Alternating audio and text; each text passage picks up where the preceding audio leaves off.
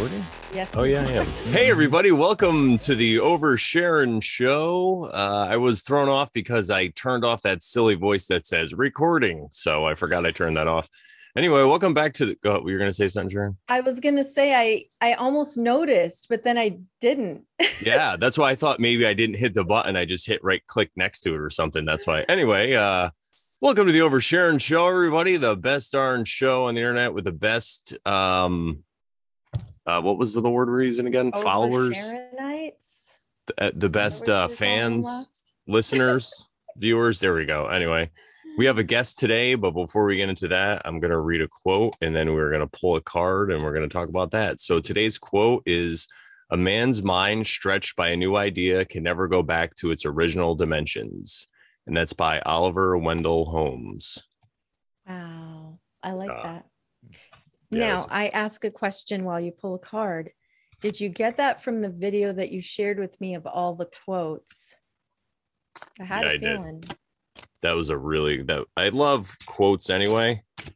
And I think it was Michael Tessarion when he was doing his show, or he still does it. They always start with a quote, and I thought that was such a great idea. So when I did my tarot show with Ashley, when we still do that, we pull a quote also, or we'll say a quote. I really like it to kind of set the mood. That from your show. Mm-hmm. Yeah. Ooh, look at this. Pull the card. It's Justice. I gotta cover this light so you can see it. That's my card. Yeah, number 11. So 11 is like 2 ones. So you think of the one, it's the magician. It's about creating your own reality. Like, that's really what magic is about. It's that you're the creator. It's kind of like an allegory, that kind of magic anyway. And then you put 2 together, not to create the 2, not the next step with the feminine, but this is more like 2 in alignment. And then I think that's how you get true justice, because it's like a scale, like the 2 pillars that you see here, really. And then obviously the scale. But justice represents a ton of different things. But I like it in 11 because it comes right after number 10, which is the Wheel of Fortune, which is kind of like you go through the first 10 of the major arcana if you're using it as like a guide. And then 10 is when you kind of just let go of your attachment to your results, and whatever happens, and you're just okay with it. You just do your best. And then you get to the next, when you can master that, you get to justice, which means you see the fairness in it all, even though it might not seem fair. It's just like, this is the way the realm works. Some things are going to happen, and you just got to detach from it. So that's what I see. What do you think, Sharon? Well, it's my card because I think it's one of my numbers. I don't remember if it's like my soul urge or my life path. I think it's something like that. I think it might be my soul urge. My life path number, I think, is 9. But yeah, you're a 9/11.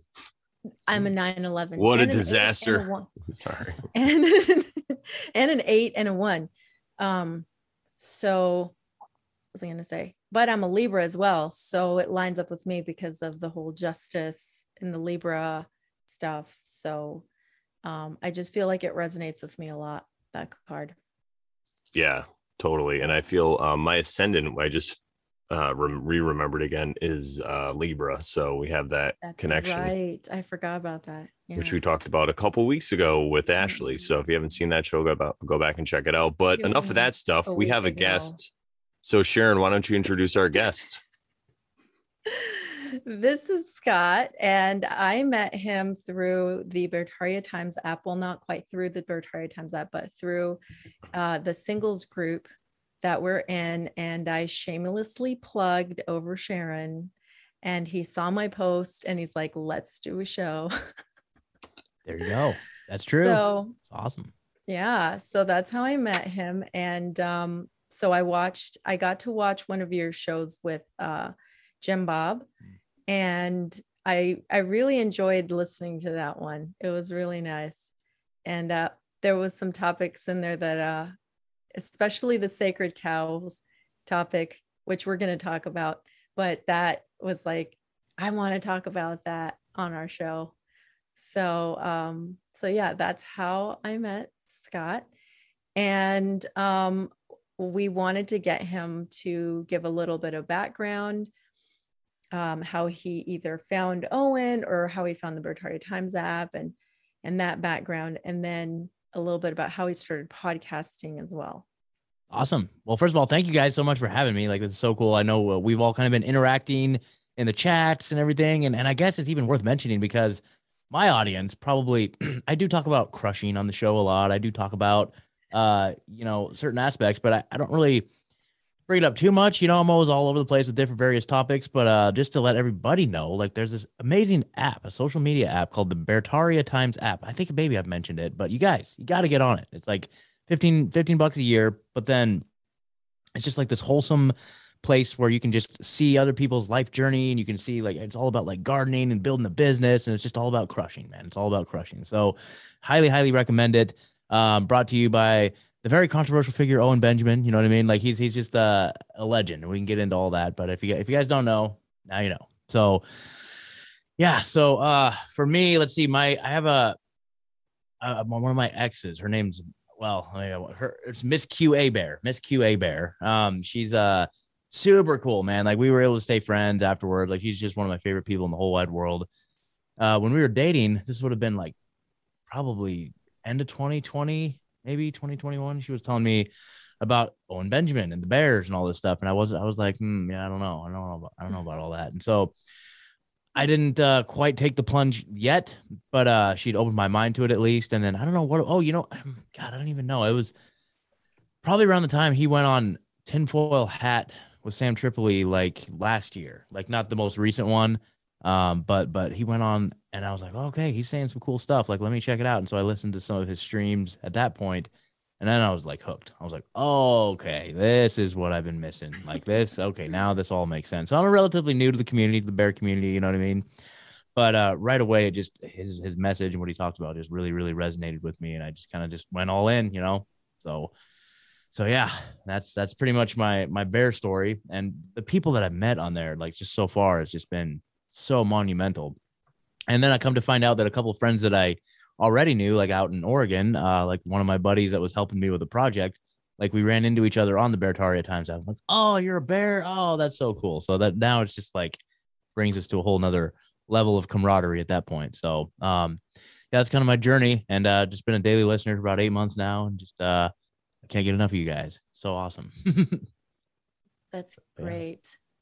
Yeah. Sweet. Well, since we're doing a show where it's going to be placed on both platforms, so Rebunked is going to post this on the Rebunked podcast, and we're going to post it on Over Sharon. So Brandon's also going to talk about how he, how he found the Bears and how he got started podcasting. Heck yeah. So I used to listen to this guy, Dave Smith, and Owen brings him up a lot. And I was a really big fan, and I was really into the anarcho-capitalists and all that stuff. And I was like hardcore into this stuff, but I was also looking into spirituality on one side too, like Buddhism and meditation and all this stuff. And it led me to this crazy place in the middle. But while I was listening to Dave Smith, he had Owen Benjamin on a couple times, and I really thought he was hilarious. I mean, I've been a fan of stand-up comedy since I can remember. I mean, I used to watch it probably in the late 80s, like maybe even the mid 80s. My parents would have like videotapes of like Bill Cosby and, all these people. So I was just always a huge fan. And then I actually got into doing stand-up comedy myself in 2013. And that's how I came across Dave Smith, because he was in my radar loosely in the group, not the group I was in, but our group was a little adjacent. They were a little ahead of us because they had Legion of Skanks, and it was just starting to blow up. That was a podcast he was on with Big J Overson. And what was the other guy's name? Forgive me, I can't remember now. But anyway, so I started to listen to his show, and I was really hooked. And then, like I said, I found Owen, and then every time something happened in Owen's life, he would kind of check in. And then once he got kicked out of Hollywood and started live streaming, I'd watch him on YouTube. And I thought it was like the funniest thing. Like, he was just so hilarious the way he was going after stuff. But I wasn't quite a daily listener. I just check in from time to time. And then I was kind of off doing my own thing, looking into all the stuff that I'm into now. So that would take up a lot of time. And so I wouldn't really have time to watch other stuff. But anytime I needed to laugh, I'd always go seek out Owen Benjamin. Like, you know what? It's been like a month or two. I'm like, I need some good laughs. What's Owen up to? What's Owen up to? And I would check in and hang out. And then I would say right after 2020, when all this crazy stuff started happening in the world, I started tuning into him. And what he was saying was the best message that I heard from anybody, because there's a lot of truth stuff going on out there, but a lot of it was fear porn. Mm-hmm. And at first I kind of got tripped up in the fear porn a little bit, but that's not really me. I'm not really a fear guy. I'm more of like a laughing at everything kind of guy. And I was also, there's a lot of rage involved too, because I'm like, what is wrong with everybody? But so I really connected with that. And I got on Beartaria Times on the app probably in early 2021. And I've just made so many good connections. I went to the New England Bear Meetup in like April of 2021. Met so many cool people. There's like almost 100 people there. Wow. And then I met Sharon on there, and I also recorded a couple episodes with different bears, but Sharon was into a lot of the same kind of stuff I was in. Just it felt like she was a couple years behind me in what she was uncovering. So I'm like, oh, this is great. You're interested in all the same stuff. So we used to have all these great conversations. And then I'm like, ever think about doing a show? Like everything about recording. And I've been recording podcasts since about 2014 because I was doing comedy at the time, and a comedian and myself started recording. And then there was another comedian that was kind of running the club that had been around. He was a closer, like a headliner, and he wanted a show, but he didn't have any equipment. So it was great. I was like the kid with the football, so like they had to invite me. But because of that, I learned how to edit and I learned how to do all this stuff. I became valuable.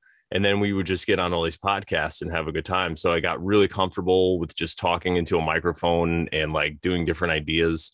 And so I've been doing it on and off since about 2014. But with this has been really cool. It's been very consistent, which is awesome. And it's great when you have somebody else that you're doing the show with, because then you can bounce ideas off each other. It's like the yin and the yang. She makes up for the areas that I stink in, and then I make up for the areas that she's not aware of, stuff like that. So it's a really cool balance. I That's noticed awesome, just that you didn't say the stuff that she stinks in. No, I didn't. No stinking. No, exactly. Yeah. So I'll just share a little bit about how I found the bears, since I don't know that I've ever shared that on the show, but I don't think so. Yeah, I don't think we've talked about this. So this is good. So about late 2019, I was listening to Rob Skiba and Zen Garcia because they were doing a going through Genesis, the book of Genesis, and they were reading it together for like every week. They would read through it and comment, just the commentary. And I was really interested in their commentary about it all. So I was mostly watching through Zen Garcia's channel at some point, and I met this lady. Her name's Karen, and she's a bear. But anyway, long story short, at some point, she and I realized through the live chat, which is very interesting, that she lived in Arizona and so did I. So at some point I was like, well, are you in Phoenix? We have to meet. We should meet. I mean, we're like same YouTube channel and like we're in the same city, like, hello. And it's funny because I thought to myself, what a total crazy thing would it be if she lived like down the street, like, in the same village as me. Well, one day I told her, hey, get on the Discord so we can exchange information, because I didn't want to do that through YouTube. So she created Discord and we started chatting, and she gave me her number. So I called her. We were chatting. I was like, okay, so where do you live? She's like, I'm in Ahwatukee. And I'm like, shut up. So found out we lived like 10 minutes from each other. Nice. It's crazy. So anyway, I started a little group chat between people that I had met who were kind of on the same path. And I felt like they were resonating with the things I was searching and things that they were searching. So it became Adam, who we've had on the show a few times. He's been on episode 3.3. And at some point after around the Sedona trip, he was on the show as well. So Adam, Karen, me, and a couple other people that I added to the group. And we were all kind of like researching the same stuff and everything. So sometime I want to say into 2020, like maybe March, April, something like that. I don't remember. Spring-ish. She told me about, she's like, have you ever heard of Owen Benjamin? And I'm like, no. And I feel like I was like, wait, maybe I have, because I remember having through the flat earth days when I learned about flat earth in 2017, at some point later on, as I was like looking at watching videos, I saw his like breakdown. I don't know if it was, I don't think David Weiss had posted that yet, or I don't know where I saw it, but I saw him kind of doing his spiraling, and I just thought it was hilarious. But that's the most I knew. And then when she mentioned him, I was like, wait, I think I remember seeing a video of him. So she's like, yeah, he's really, awesome. And he has this community of people, and, he's on, he has this social galactic thing. And back then that's all there was. I guess Instagram too, where people were just following his channel and like, or his profile and commenting and stuff like that. But as far as like interaction with other people that were bears, I think Social Galactic was the only thing. So I joined UATV, and then I got a Social Galactic profile. And when I went to look up Share Bear, which was the name I was looking for, it was taken. I was like, okay, fine then. So I just did Shaz Bear, and I was Shaz Bear for a while. And at some point, that was all 2020, right? I wasn't like super watching all of his stuff, but I would like, sometimes I would catch him on D Live, and I would just be like here in my office, like going through boxes and cleaning stuff up. And I would just play it. One time, I think it was when he was with the guy who does not Christopher Gardner, but the other guy who does gardening. Forgot his name. Ice Age Farmer? No. Oh, I know who you're talking about. I can't remember his name either. I can't remember his name. He's got a YouTube channel that's really big too. He has a big following now. But he had a show with him, and I'm sitting there cleaning my stuff. I get done and I'm like, they're still on. I was like, seriously, this is insane. But it's like I couldn't hit the stop button because I still wanted to hear him talk. But then so it was literally like a 3-hour tour or something to that effect. And I was like, at that point, I was like, okay, I guess I can only tune in when I have time to tune in, because otherwise I get hooked and then I don't do anything. Like I can't process, I can't do others, like unless it was something menial, like what I was going through that time. I was just cleaning stuff that was easy to do. So I can listen to some of his stuff, but I can't do 3-4 hours. It became a lot. So I was just hearing from people like the clips and, the really, really awesome ones. And then I would save those and I would watch those. So at some point in late 2020, at some point in 2020, the BretariaTimes.com went up. And then some months later, the Bretaria Times app opened up, and it was late, maybe November, December, something like that. And that's when I joined like pretty much right away. And after that is I started meeting some people. Like I met Cody, our friend Cody that lives in New Jersey. I met Burn Bear. Like those are some of the people I met from like some back in the day. I'm just kidding. Yeah. And then, 2021 comes around, and sometime, I want to say it was April or May, something like that, is when I met Brandon. And I had seen a post that he did with Pasquale Bear, I think. It was a video he did talking about the legal, lawful stuff. And I was like totally into those topics. So I'm like, oh, cool, I'll watch this. So I watched, and then I was commenting, and then he was writing back really quick. And I was like, oh, that's cool. And then I was like, you know what, we'll just message on Bretaria Times. So we friended on Bretaria. And then it was easier to, chat on Telegram at that point. I was done with like, I had moved my group chat of my friends like Adam and Karen, the ones I told you about.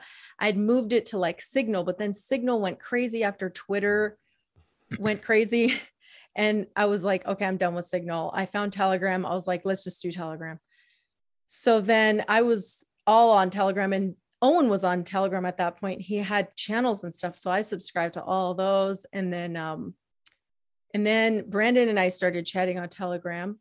And at that point, at some point, he's like, you have like a good radio voice. Like you can do this. Like you should do a show with me sometime. And I'm like, I don't know. And at the time, so my boyfriend, well, my last boyfriend, whom I had been estranged for 4 months, or more, when he died in 2021, in February of 2021.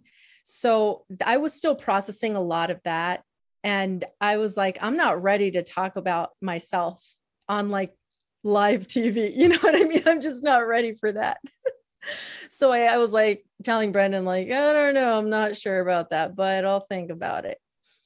So at some point he's like, well, let's just do like a show about you asking me about tarot, because like you have questions about tarot. And I did, because I had listened to Crow a lot about talking about the tarot. And it's funny because I feel like he was pushing that a lot more back then than he does now. Like he doesn't really reference the tarot these days, which I think is interesting. But back then he was referencing it a lot. And he was like talking about the book Meditations on the Tarot and all this stuff. And I'm like, I was very interested in that topic. And then, so I was like, Brandon seems to know about this topic, so I'm just going to ask him what he thinks, because I knew that Crow was he was kind of polarized on the topic of like the death card and some of these other cards, the Tower card and stuff, that he thought were kind of evil. And Brandon gave a more even perspective of like, the tarot is not evil. It's just a tool. The tarot is like anything else, like a hammer or, a gun. They can be used as tools. They can be used for good or for evil, just depends on the person using it. Right. So we did an episode that was not overshared. It was just one of his Brandon Bonanza episodes, just a chat. And I asked him questions, and then, we posted that, and it was a good few months before we even started oversharing. And he had jokingly mentioned one time, because we would chat on the phone about all these topics and about life and like what this realm is, like what all these things, like, and trying to figure things out and contemplate and speculate. And he's like, we should do a show called Oversharing. And I'm like, maybe. So that was in the back of my mind. And at some point, I think Brandon's like, all right, let's just record something. If it is crap, then we won't do it. If it works, we'll post it and we'll see what happens. So we did it. And actually Brandon was actually out in his garden and he was on his phone. So we recorded from his phone, and we called it episode 0. Because it was like, well, we're not sure if this is going to be even a good one or not. So we'll see how it goes. And that's how it all started. Pretty magical. It's so cool how these things come together. Like, it's just so trippy. Yeah, absolutely. Yeah. Love it. It's totally amazing. Yeah. Are you having fun with it? You guys just every week just gets better and better type of thing? Or oh my gosh, you have no idea. Every week is it's just insane. The stuff that has been happening. Brandon, like sometimes he'll just be like, he'll call me and he'll be like, I have notes for the next show. And he'll just like send me like a bulleted list. I'm like, this is great. Yeah. It's like, I look at it, I'm like, fire. This is awesome. So cool. That's so cool, man. Yeah. I guess, I didn't really get into my podcasting journey. I'll just like say it real quick, if that's all right. Yeah. So, I didn't even get started until after COVID. So it was post-COVID. It was myself and 2 other friends out in Oregon. We were kind of, so myself, I've been looking into this stuff forever, like 9/11, freaking government corruption, lizard people. Like I could go down all these rabbit holes all day long, Yep. So I had a little bit of context and understanding, and I've been listening to like Alex Jones forever. That's kind of like my my little guilty pleasure. I still love Alex to death. Like he's the greatest broadcaster in history. You know what I mean? Like just like so it's just like, yeah, I got to get my occasional dose of Alex every now and then too. But anyway, so listening to Alex Jones, like I'm just like, okay, so I know what this is. Once COVID started descending, like March of 2020, I'm like, okay, I know what this is. My buddy Ed out in Oregon, he was the same, like he listens to a lot of podcasts too, like Tinfoil Hat, The High Wire, like all those things. Now, he came from a more medical freedom background, even for me, because he has a vaccine injured son, and so him and his child's mother, they had been like very much involved in the medical freedom movement for years, like vaccine risk awareness, going to these marches and demonstrations about vaccines for years, you know what I mean? And so, it was interesting because I was also like, again, I could talk about lizard people all day long, but at March of 2020, I was still kind of like, yeah, but vaccines, isn't like the science kind of settled on that? Like I was one of those guys. I still wasn't all the way across the finish line there. And so he gave me like all these resources and stuff to look into, and I just immersed myself in it. And I've literally pretty much immersed myself in it the last 2 years and just learned so much about everything, all the traditional vaccines, all the way up through the new mRNA stuff. And I've really just kind of like learned so much about it. Now I'm like, oh, hell no. Like, no, across the board. But that was really cool because he kind of opened my eyes to a lot of that stuff as well. And just the overall big pharma cartel. And so, we were looking at what was happening in the world and out in Oregon, because we were out in Oregon, everything was getting shut down. It was just like madness. Like it's just madness was descending everywhere. And so we're like, man, we got to get the word out. Like this is not what people think. And so our original idea was to make t-shirts. Like, he came up with the idea of COVID 1984. That was our idea. Right? Anyway, so that was the original idea. And then I can't remember who suggested it, but I think it was him. And he's like, why don't we just start a podcast? I'm like, no, there's already a million podcasts out there. Like there's no point in doing that. But then we really just were like, you know what? No, let's just do it. So we went to Guitar Center, bought some microphones.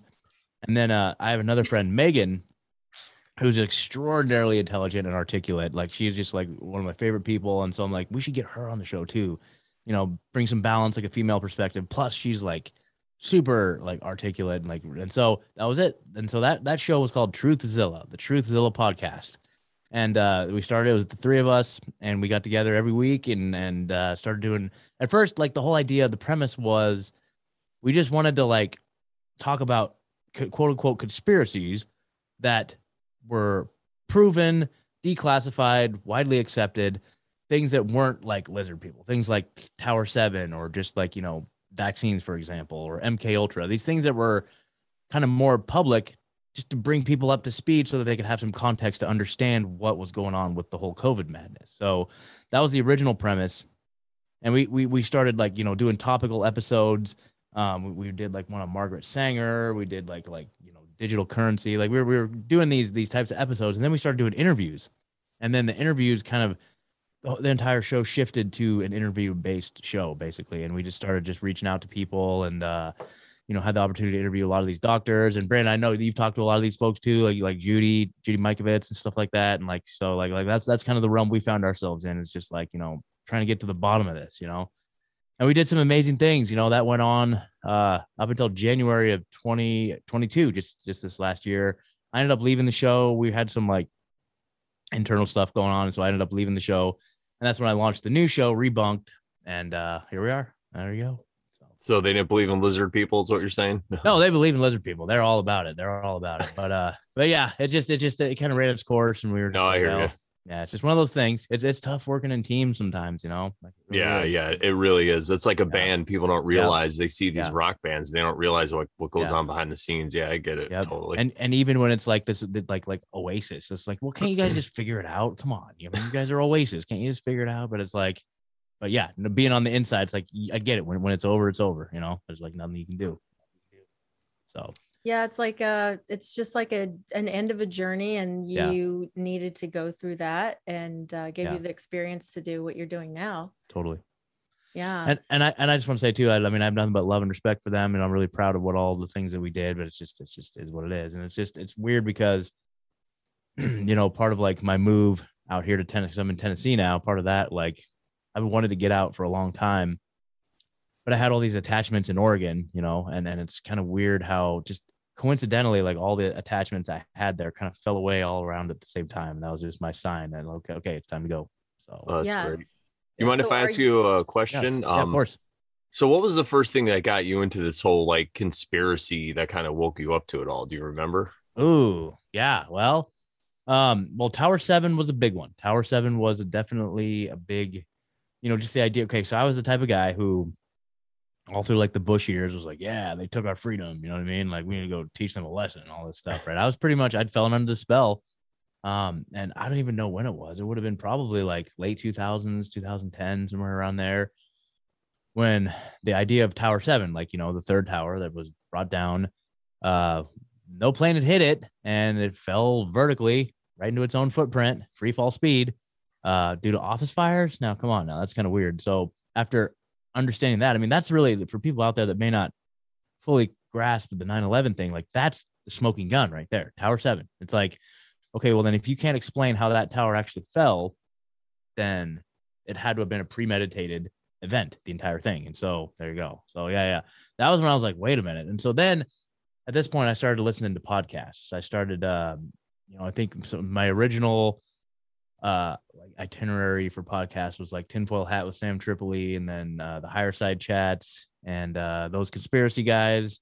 And then I remember one of my major red pills was actually it was a Higher Side Chat episode with a lady named Fiona Barnett, I think her name is. She was an Australian satanic ritual abuse survivor, and she was just giving her story.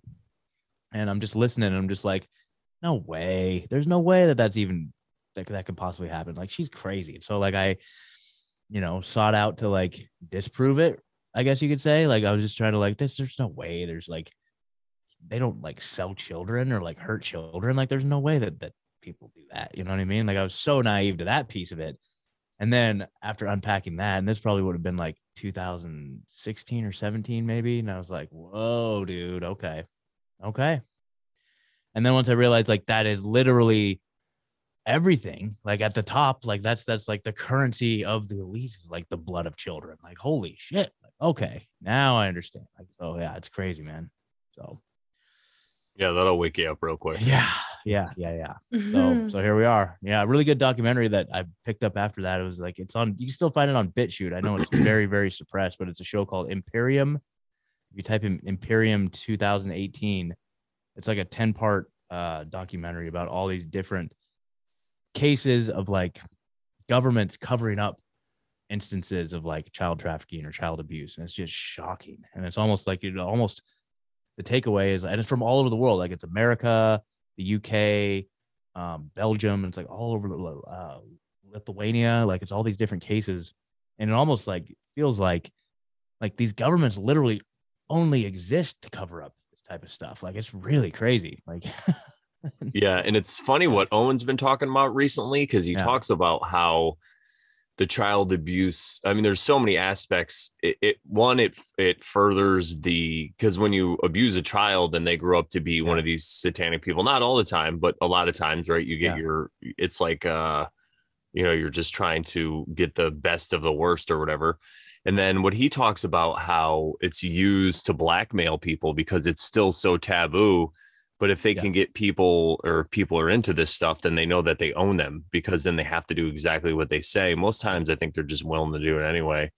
But I've shifted my view more now, where I see it as just all a show. I'm not saying that doesn't happen. It's not terrible, but like when I'm viewing the outside world, like people ask me about that recent thing that happened in Texas with guns.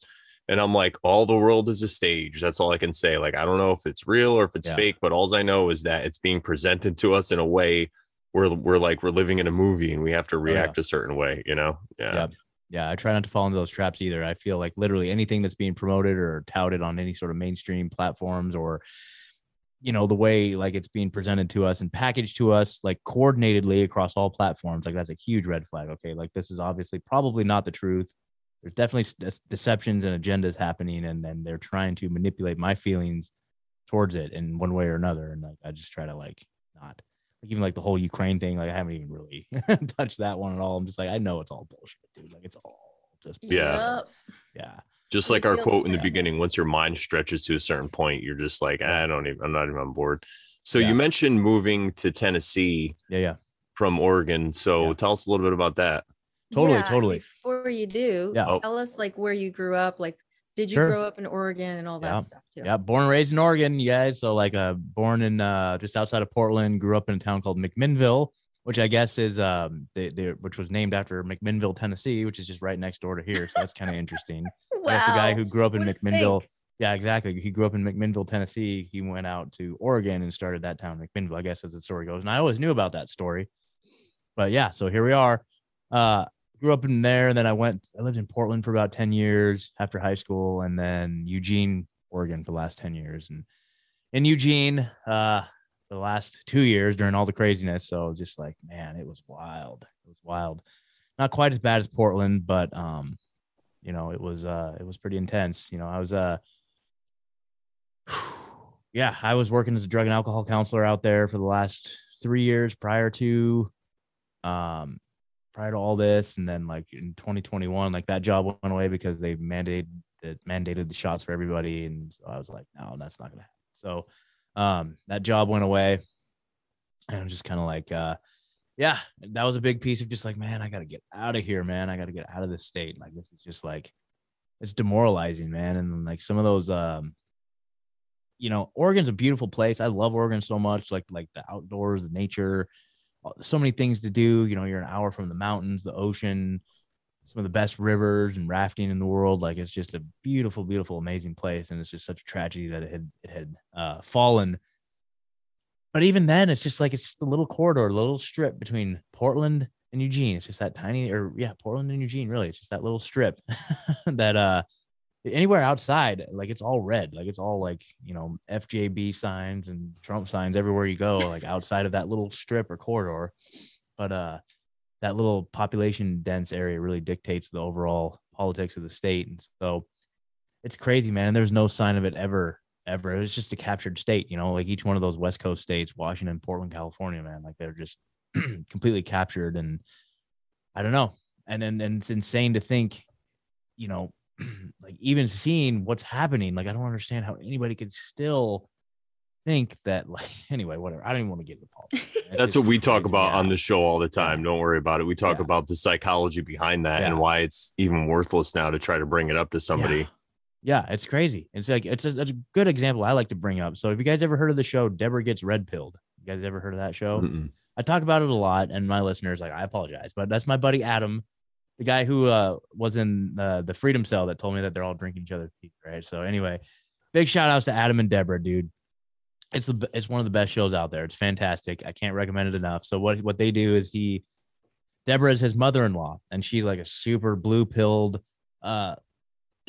lives in San Francisco, like loves CNN, absolute Biden supporter to the extreme, like hates Trump with every fiber of her being. What he does is he brings her on the show, and he brings in all these experts and everything and tries to red pill her, dude. And it's so fantastic. And then she's a great sport. So everybody loves Deborah. She's like a little cultural icon, you know what I mean? Because she's a good sport. She shows up and she's open-minded to this stuff. But they're a good like 130 episodes in, something like that. They've had some powerful, powerful episodes. And even still, she still has the walls up and still can't quite bring herself to like come or admit some of these truths, and there's a lot of powerful takeaways. And it's just like, that just goes to show you right there that there's nothing we can say or do to help convince somebody. No. You can literally sit them down and bring experts from all over the world on all sorts of different topics for hundreds of hours to bring them this information. They still won't get it, Exactly. That's how powerful it is. It's so intense. Yeah. But but anyway, so yeah, Oregon, just born and raised there. Yeah. Let's see. What made you decide for Tennessee, since it wasn't the sync because of the two city names and stuff? The main originally, so I was looking at, all the different red states like Florida, Texas, where everybody was going like in 2020 and stuff. And there were some good things and bad things. For a minute there, I was settled on Florida. I knew some folks out there and I was like, that's it, I'm going to Florida. And then they started explaining like the whole thing about humidity and the storms and all this stuff. And I'm like, yeah, I don't know about all that. So I kind of put that on the back burner. I kind of wanted to be the guy in Florida. I want to be a Florida guy. You know what I mean? Like, yeah. But then they explained, like, I'm starting to look like logistically, it's like, and no offense to anybody in Florida, but it's like, you know, like the highways, like there's like one way in, one way out. You know what I mean? They're kind of like trapped down there a little bit. And but the biggest thing for me was like I said, I'm a drug and alcohol counselor. That's been my career path for the last several years. And I was looking at the states, because each state has like a different certification process. And I was looking at a state where my current certifications would transfer over, where there was like reciprocity. And Texas and Florida, like I would actually have to go back to school to like do more schooling to do what I was doing currently in Oregon. I was like, man, I'm not trying to go back to school right now. Like, and so Tennessee though, their licensure board pretty much transferred straight across. So that was my original goal. My original plan was like, all right, Tennessee. So I was really involved in the Freedom Cell movement out in Oregon, which was kind of like what kind of warmed me up to being, you know, part of a community, you know what I mean? Part of like a liberty-minded community. That was something I like, literally, I wouldn't have been able to survive out there without that. Like we were doing meetups all the time, like skill sharing, farm tours. We were doing really, really cool stuff. And in fact, in summer 2021, we did this, we put together like a whole freedom festival.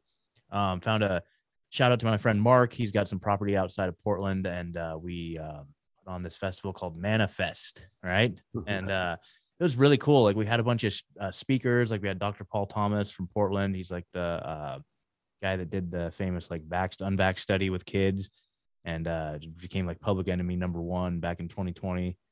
So we had some like local speakers. We had a bunch of live music, like right in the middle of it all, where everyone was just like, you know, it was rough. And so right in the middle of all the darkness, we had this amazing little freedom festival. There's like 150 people that maybe showed up. Like it was really, really cool. So really got experience, like, you know, organizing, building community, that sort of stuff out there. And so I got plugged in with the Freedom Cell. And that's the good thing about Freedom Cells too. I have nothing but good things to say. Like anybody out there, like in addition to Beartaria, the Beartaria Times app, like check out freedomcells.org, because there are these communities everywhere that are already, they're like if you're in your community and you're looking for fellowship or people to meet that are kind of on the same level, go to freedomcells.org. You'll see little points on the map where they have little groups wherever you're at in the whole wide world, you know? So that's a great resource as well. And they had a pretty big one out in Chattanooga, which is like Southeast Tennessee. And so that was my original plan, was to go out to Southeast Tennessee. I was chatting with all the Freedom Cell people there. And it seems like they were really had their stuff together, and we're doing meetups regularly. And so I was really excited about that. So Chattanooga was really the destination. And then, and so this was like end of 2021, going into 2022, I started the new show. And then the first episode of the show that I wanted to do was with Ryan Christian from The Last American Vagabond. Because like, to me, he's like, his level of journalism and his reporting, especially through COVID, there's nobody else out there, I think, that's covered it as in-depth and as accurately as he has. Like he's just like so next level in so many different ways. And I'd interviewed him on Truthzilla, but I wanted to get him on as like the pilot episode, the first episode of the new show, because I was really I just admire and love his work so much. And so did that, and we ended up staying in touch, like through text and stuff like that. And literally just one day out of the blue, he's like, hey man, so if you end up in Tennessee and you end up in like the Nashville area, you can totally just use my studio if you want, like broadcast your show out of my studio. And I'm just like, what? That's the craziest thing ever, you know, because this is like one of my idols, like one of my heroes, you know what I mean? And so I was like, okay, well then I guess I'm coming to Nashville. So that was that. So I ended up in Nashville, and I'm in Last American Vagabond Studios right now. Like, oh wow! Show. Yeah, this is Ryan's freaking studio right here. Like, yeah, it's crazy. He has the studio next door, and he's like, I have this second studio that I set up that nobody really uses it. So he's like, you can totally use it whenever you want. I'm just like, okay. And now like Ryan and I are like buddies, dude. Like it's crazy. It's such a trip. Man. That's amazing. Yeah, I used to follow him pretty heavily in 2020. That guy definitely gets it, man. He's really on top of his information. And I ended up getting to talk to him in a show that I did. So it was really crazy. And I had the same thing. I felt like it wasn't even real, because I'm watching this guy every night. Mm-hmm. You know, he has like thousands and hundreds of thousands of views and all this stuff. And so it was amazing. Yeah. So I'm just super blessed, super grateful, man. Like this, It's pretty awesome, man. It's pretty awesome. That Very, is very amazing. really cool. Well, I do have one other question for you that I thought of. You had mentioned, you had posted something on Bartaria Times about a recent really, really cool thing you did to find some work. And I wanted people to hear about that, because I think it's a great, it's kind of a great motivator for people. Yeah, I've been talking this up. Like, this is just like a game-changing, life-changing thing that's happened. Like, thanks for bringing it up, because like I just, it's crazy, man. I got out here, and again, I was applying for jobs as like a drug and alcohol counselor, and it's like, so, you know, I know eventually we're gonna talk about like spirituality and stuff. For me, I'm a person in recovery myself. You know, I've been clean and sober for many, many years. It's just a big part of my life. You know what I mean? Like, both like most, like the last few years professionally, and then also just, you know, in my own free time. I go to meetings, I try and help people and do all that stuff. So, and that's a big spiritual journey. That's a big emphasis in recovery, is like, you know, the spirituality component of it. Because anyway, we can get into all that in a minute, but I came out here with the goal of maybe the hopes of finding some work as a counselor again, maybe.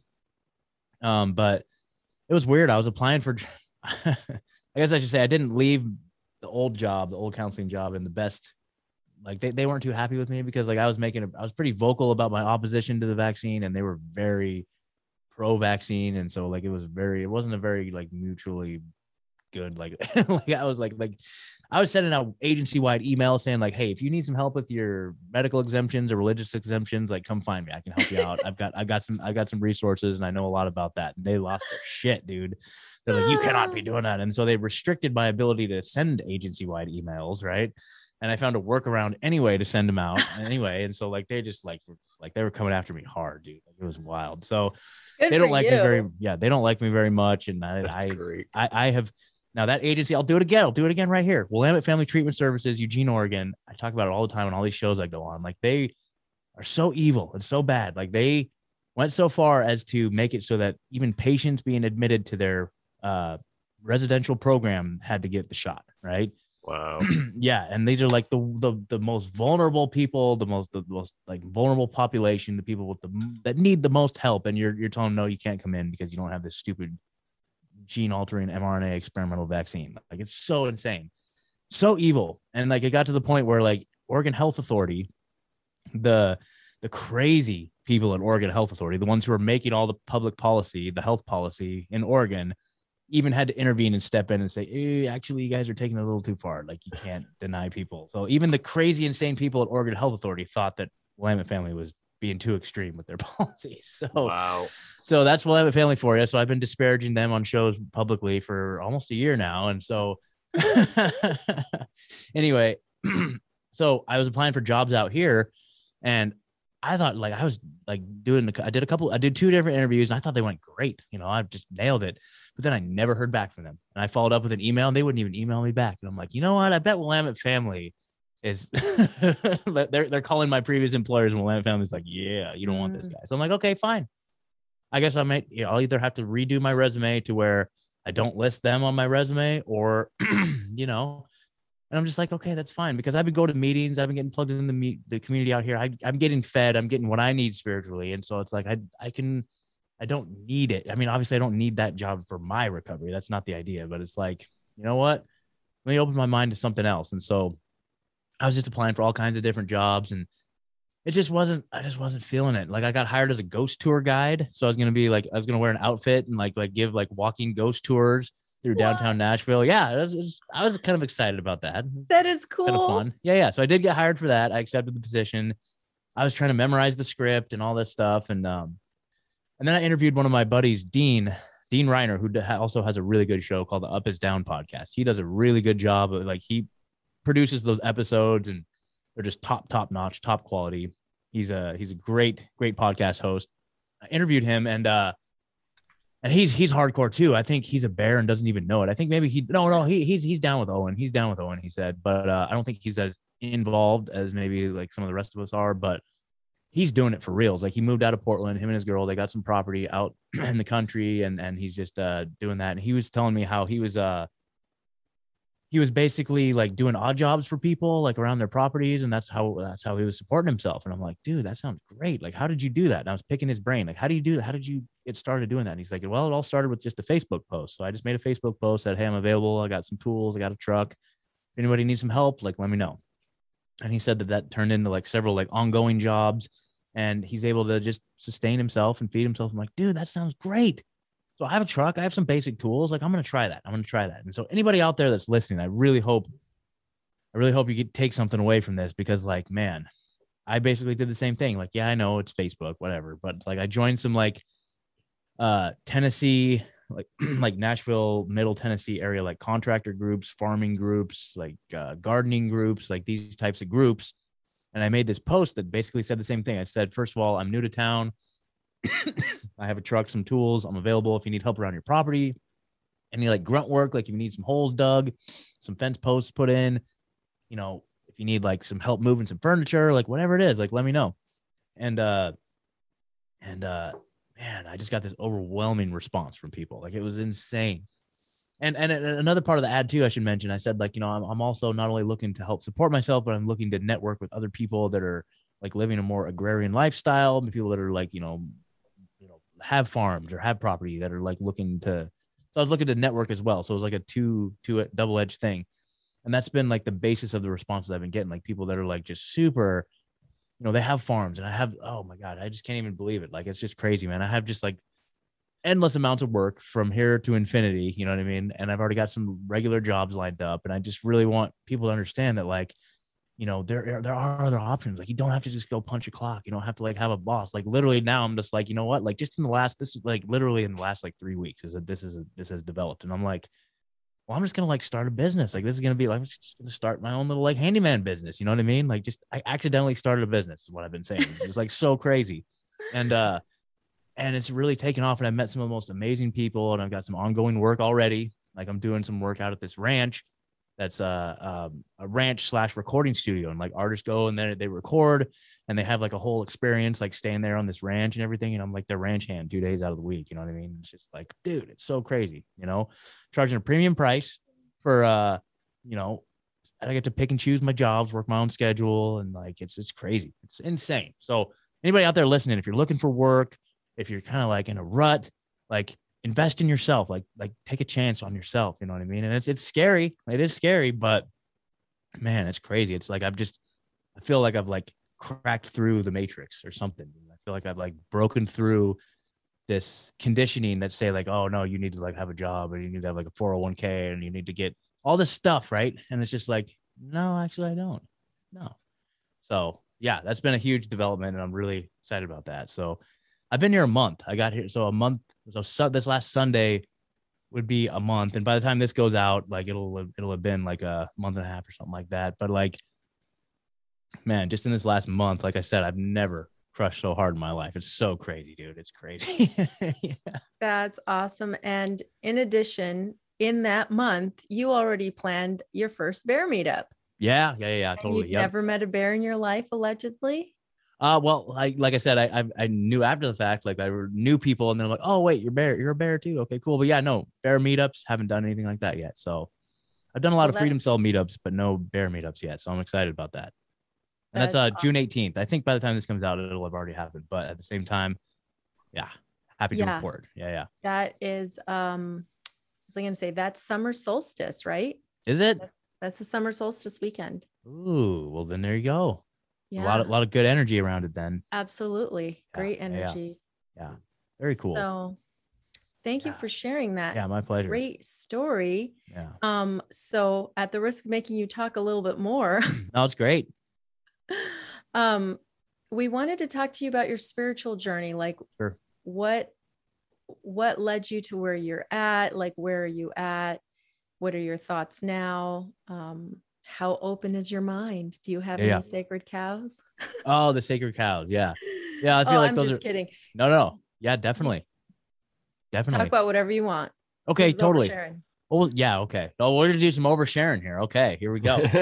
So like I alluded to a minute ago, like my spiritual journey, like I feel like I was pretty spiritually bankrupt there for a while. Like I wasn't in a very good place in my life, like probably through my mid 20s, late 20s to my early 30s, you know, I found myself like consumed with alcohol was really a drug of choice for a long time. It was just bad, man. Like I was just really in a dark place, and I just it was hard to break free. I tried to get sober many, many times, and I just wasn't able to, you know. And I finally was able to get some help, and well, actually, I got arrested for some bullshit, and that's really what kind of woke me up and snapped me out of that. Do you mind turning your mic up just a little bit so that yeah. you don't have to strain? Yeah, there we go. Is that better? Yes. Okay. So yeah, so getting sober like in the back of a cop car, right? That's how that went. But anyway, you know, at that point, you know, when I finally had hit my rock bottom, I was just like, okay, I need some help. I need something.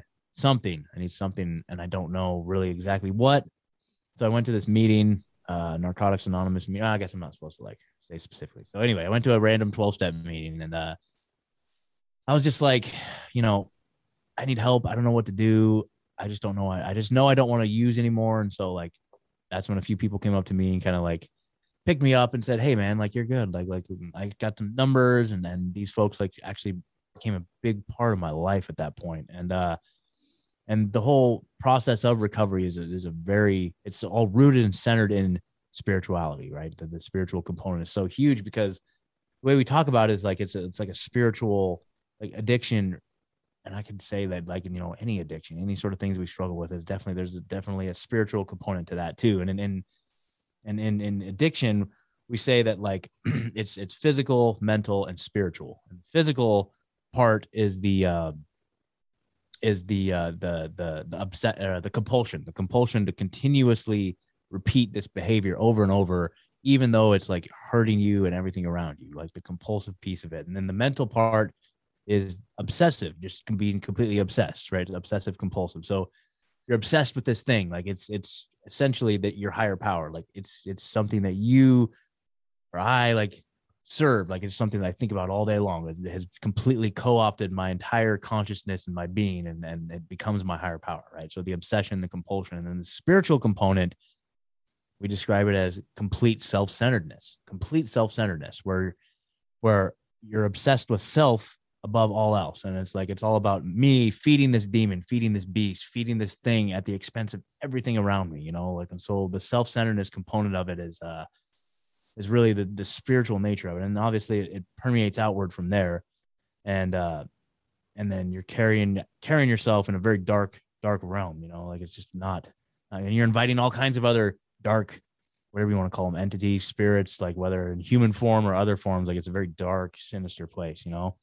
And so therefore in recovery, we say the solution then on a spiritual level has to be the opposite of self-centeredness, which is being others centered. And so really the nature of what recovery is, and I love talking about this because I think a lot of people who aren't really familiar with, you know, addictions recovery, we all have like the image of like that Hollywood portrays, where it's like a bunch of people sitting in a circle, like in a dark basement, like drinking coffee, smoking cigarettes, like, hey, I'm an alcoholic, you know, that sort of thing. Like, but really recovery is so much bigger than that. You know, it's really all about, you know, carrying the message to the still suffering addict or alcoholic. It's all about finding the person that's still suffering and then helping that person. Right. And so I was at one point that person who was needing the help. Right. And then eventually I got to the point where now I get to be the person who provides the help. And so, man, what an amazing journey that has been. You know, we talk about living in accordance and in alignment with these spiritual principles. And so spiritual principles are something that we bring up a lot. It's just something like being honest, open-mindedness is a big one. Being willing to do the work even when you don't want to. You know, just all these different things, compassion, empathy, like these things, and trying to learn how to incorporate that stuff into our lives again, because I feel like so many people who come to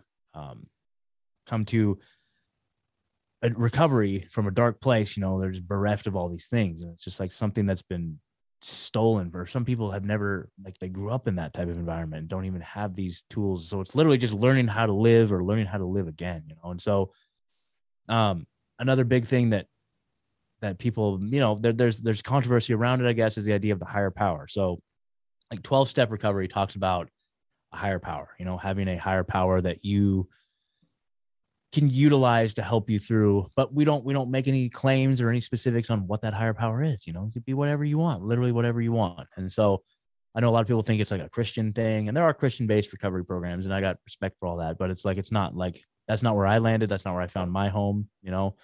Um, but the idea of the higher power is like, you know, something that a lot of people have to work to get to that point when you first get off the streets and you're just like very resentful towards, you know, anything, any sort of like, how could there be a God? Like, how could a loving God allow this to happen to me, sort of thing? And just like very much, you walk into a meeting, you see like the 12 steps written on the wall, and you see the word God, and you're just like, oh, hell no, I'm out of here, you know? But it's like, it's not, we're not talking about like God in the Christian sense, or you can do that if you want, you know, it's whatever you want it to be.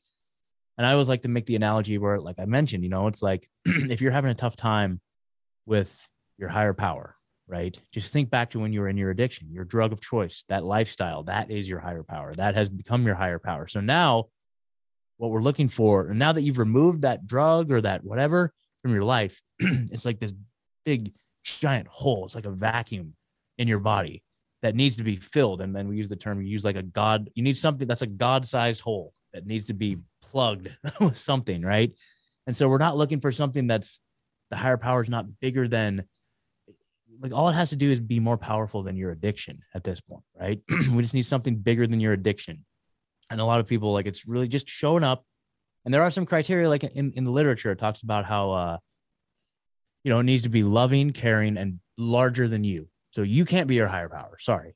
I know, like, as addicts, like we are our own higher power. You know what I mean? Like, we like to, that's a comfortable place to be, but no, the criteria is that it's loving, caring. It's not you, and it's just bigger than you, you know? So something as simple as like showing up to a meeting and being in a room full of drug addicts or alcoholics, you know, that collectively, that the energy of all those people sitting in a circle of just unconditional love and support, you know, that is a power greater than me as an individual. And I can get a lot of strength from that. So, you know, just my journey was very much similar to that, where it's like I was broken and frustrated and didn't really have any context or concept of anything. And like, it's like, well, how can God help me through this bullshit? Like, I'm just trying to not get high, like, right now at this point. So I don't know how God is going to help with that, you know? So I'm very much, but in the beginning, it's just the open-mindedness piece. I know you guys have mentioned that. It's just literally just being open-minded, just being like open-minded to the possibility that maybe perhaps something could provide relief at some point. Maybe. That's it. That's like all you ask. If you go into that with that sort of attitude, and unfortunately with addiction, it takes being completely broken to get to that place, you know, completely broken to get to the place where you're willing to be open-minded to whatever it is that other people suggest. And like, for me, it's been an amazing journey, you know, like I started off from that place of open-mindedness, and it's like, you know, it's my concept of a higher power and how that shows up in my life has changed a lot over the last, like, you know, like several years. So I'm coming up on six years. And it's so crazy to see how the role that it's played in my life. Like I'm at the point now where it's like, I know I'm going to go through good times and I know I'm going to go through bad times, but it's like, as long as I stay clean and just like keep doing the next right thing, I know everything's going to be fine. It's going to be great. And that faith really carries me through, you know, and it's been proven to me over and over and over and over. And it's really, to me, it's just a very simple formula. I just do the next right thing and I stay clean, and I get to have this amazing life. And I know there's going to be times that are going to suck beyond anything I've ever experienced. But man, if I stick to that formula and just trust God and trust my higher power and trust those around me that are working, you know, similar strong programs, and man, like, it's just like, I don't have to be fearful. I don't, like, it's got me to this place where I don't have, I mean, obviously we get stuck in like the day-to-day fear if stuff pops up and, you know, you're like, oh God, how am I going to handle this situation? But overall, man, the faith that I've found in this journey has just been just mind blowing. I can't even believe it. So I don't know, maybe that's enough of a start there, but. Yeah. So you mentioned, I guess I was wondering maybe if you had done any other things or looked into any other things to help you besides that. Was there anything else? Like, was there any like meditation or? Yeah. Meditation's a big part of it too. Like, it's actually in the steps. It's like, it's step 11. It talks about how prayer and meditation are essential components. Now, I've gone in and out of different like practices, and I've been a lot better at times over the last several years of like having like a daily practice, but it's like right now I'm not at the best right now at that. And you know what I mean? that's okay. Yeah. I mean, Brandon has talked about that. I don't know. Brandon may want to reiterate. Yeah, and when I first started meditating, I jumped in pretty hardcore, and after a couple of years, I was meditating like 30 minutes a day, maybe an Yeah. hour a day, depending. And then I came across this concept that people were saying that meditation was bad. So I had to look down that rabbit hole and see what it was about. And they were just talking about really like over meditation and like kind of what the new age is all about. You get stuck in non-action because you just want to meditate all day, stuff like that. So I saw it more as a tool and I use it now. I'm pretty much back to like a daily practice, but for a while I wasn't meditating. But I feel like when you do meditate, all the healing that you get from it just stays with you. It doesn't go Mm. anywhere. So you could just get to another level and then maybe find something else that helps you out. But it's really like a individualistic thing. I found out it's not, I mean, I would recommend it to everybody to meditate and to just get that clear mind space in that headspace. But it's not like this super cure all that's going to do it all. You still have to do the work, but it just helped me get to the next stage. Yeah, that's awesome. Yeah, yeah, totally. I've definitely been in that place where I feel like the benefit of having like a consistent daily practice for sure. So yeah, yeah, definitely something I want to get back to. And I've been saying on my show for a while now. I know, I need to get back to it. I've had guests on recently where, that's been the focus of the conversation. And I'm like, yeah, I know, I need to get back to that. But still a work in progress. So Yeah, absolutely. And I too, I meditate and I do some yoga every day, but I don't like beat myself up for if one day I'm like, not going to do it today, yeah, or I just didn't get around to it, or something else came up. So I just don't beat myself up, but I know that it's there. yeah, And when I do it, I do enjoy the benefits of it. yeah, yeah, So absolutely. Absolutely. Yeah, yeah. It's awesome. yeah. Yeah, we'll get there. We'll get there. Just be patient, right? Yeah, Yeah. absolutely. Yeah. So, were there ever any sacred cows for you in, in your spiritual journey, or just in your journey in general? And what do you like? How do you feel about them now? Yeah, yeah. Well, I mean, you can thank Owen for a lot of these, right? Of course. Like that's kind of what he's known for is like you go in there with all of these presuppositions and kind of viewpoints, and like he's really good at like, tearing those down a little bit. Um, Brandon, I can agree with you, man. I was very much like, and I'm still kind of there in a lot of ways, like the kind of anarchist mentality, kind of libertarian like philosophy. Like I love that stuff. I think there's some really, really valuable stuff in there. But Owen was pointing out some of the glaring inconsistencies, and it's like, oh yeah, how the heck can you like have no government when then what if your neighbor wants to like traffic his kids? Like, how are you supposed to like stop that? I guess. Yeah, okay. So some of these things that he points out, they're like, oh yeah, I guess that can't work.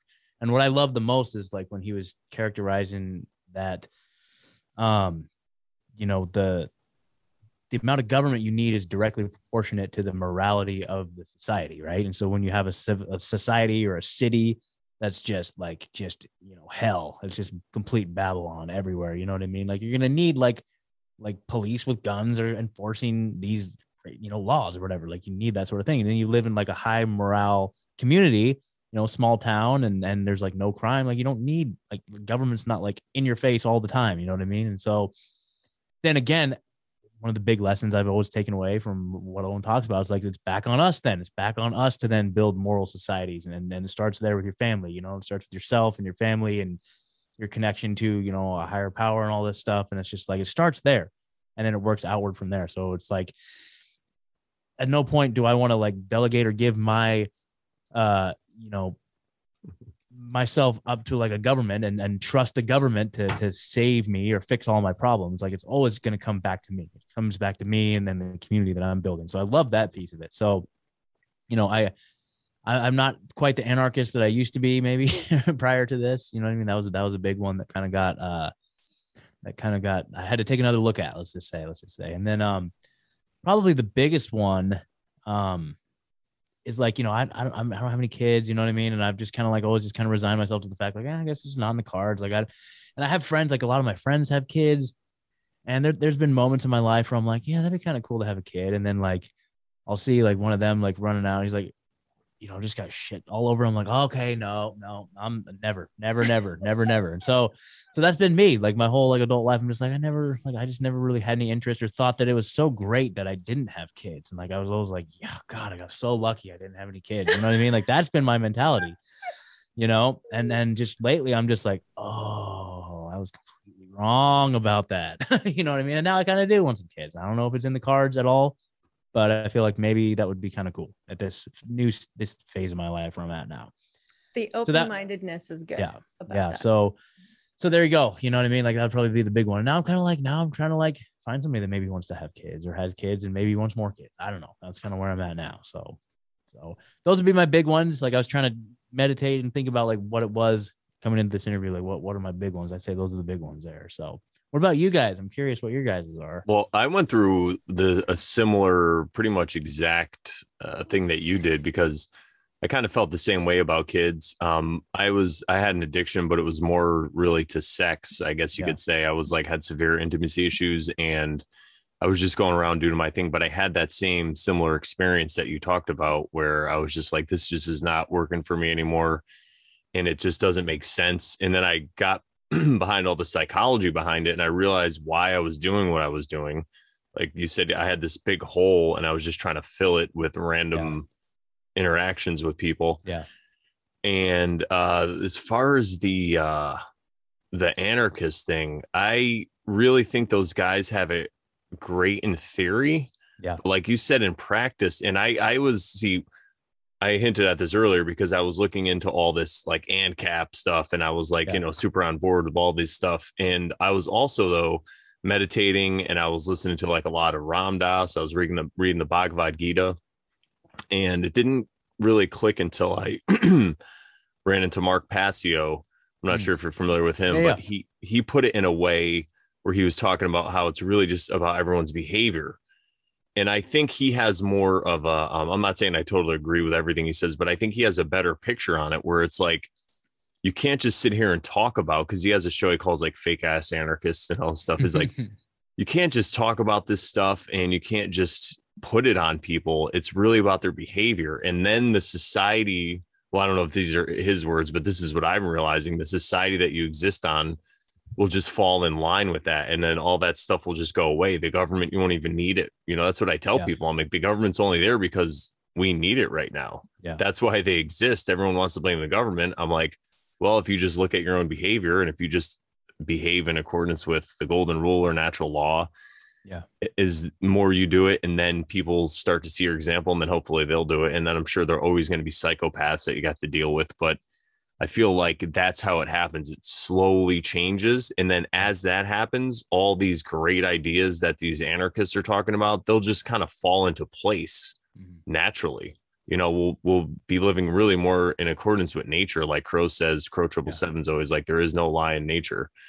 And I feel like, and we've talked about this a lot on the show, I feel like society in general, if you want to call it Babylon, it's just an inversion of nature. Just like even a city is just an inversion of a forest, except instead of not a lot of people in a nice place, it's like this place that everybody gets stuffed into, and they're right on top of each other, and really just drives them crazy. So that's really what opened my mind to that. I mean, it was really kind of mind blowing. And then when Owen started to go after the anarchists, and that's another reason why I wasn't always like listening to him right away, because all his beliefs weren't exactly driving with mine, but he was hilarious. Yeah. So I would listen to this, and then I'm like, oh, he's kind of wrong, or I think something like that.